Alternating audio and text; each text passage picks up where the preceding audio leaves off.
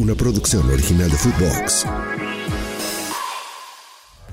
Footbox Today Centroamérica, el podcast con las noticias del fútbol que tienes que saber.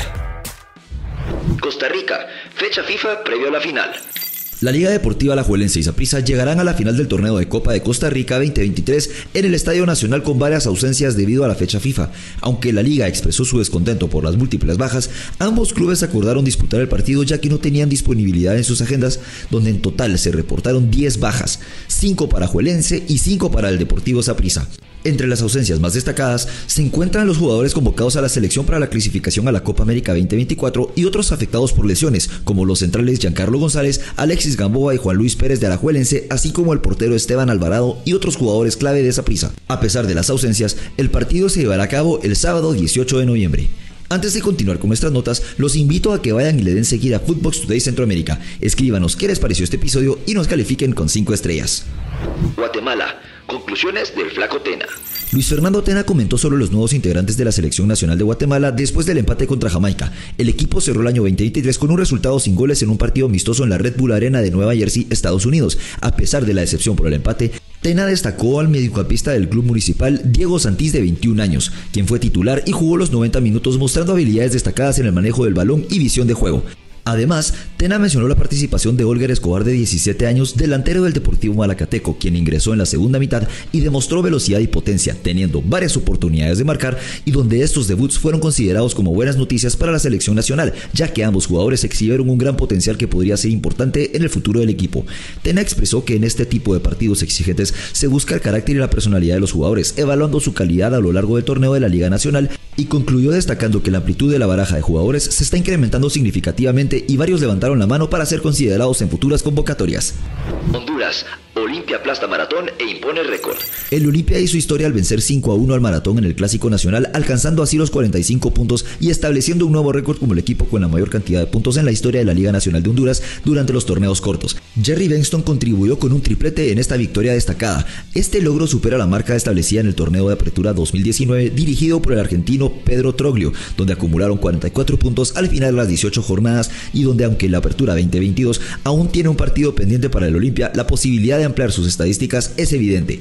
Maratón, peleando por el segundo puesto que lo llevaría a las semifinales, llegó al Estadio Nacional Chelato Ucles con ánimos altos después de conocer la derrota de Motagua ante la Real Sociedad por 3-2.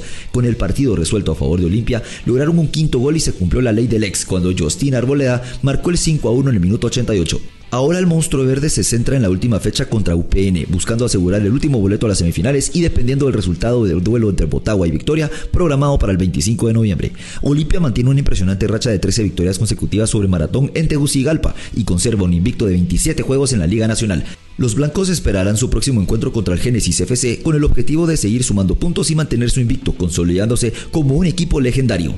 Hacemos una breve pausa, los invito a que escuchen nuestros otros podcasts de Nación Footbox Centroamérica, Footbox Guatemala, todos los lunes en todas nuestras plataformas de audio.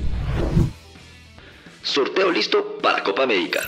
La edición 48 de la Copa América de la Conmebol se llevará a cabo en Estados Unidos desde el 20 de junio hasta el 14 de julio del 2024. Un total de 16 selecciones participarán en este torneo. La Confederación Sudamericana de Fútbol anunció oficialmente que el sorteo para la fase de grupos de la Conmebol Copa América 2024 se llevará a cabo el jueves 7 de diciembre en el James Knight Center en la ciudad de Miami, Florida, Estados Unidos, a las 19:30 horas, hora local.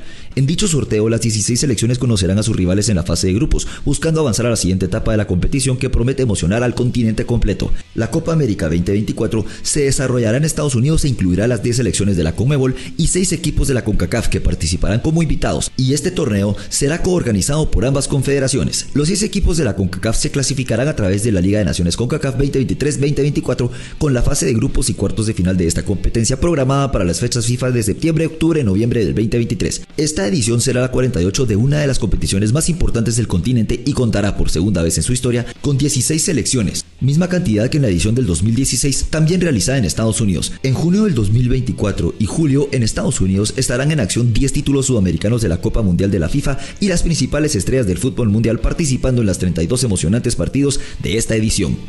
Por último, les dejamos los resultados destacados del fin de semana. La Liga EA Sports, Real Madrid 5, Valencia 1, Fútbol Club Barcelona 2, Alavés 1, Atlético de Madrid 3, Villarreal 1, Premier League, Chelsea 4, Manchester City 4, Arsenal 3, Burnley 1, Liverpool 3, Brentford 0, Liga Guatemala Ban Rural, Achuapa 1, Xelajú 0, Costa Rica, Cartaginés 1, Liga Deportiva Alajuelense 1, Deportivo Saprissa 4, Pérez Celedón 0. Hasta aquí llegamos con la información por hoy. Soy Andy Cruz Batres y volvemos mañana con más aquí en Footbox Today Centroamérica. Footbox Today Centroamérica. Una producción original de Footbox.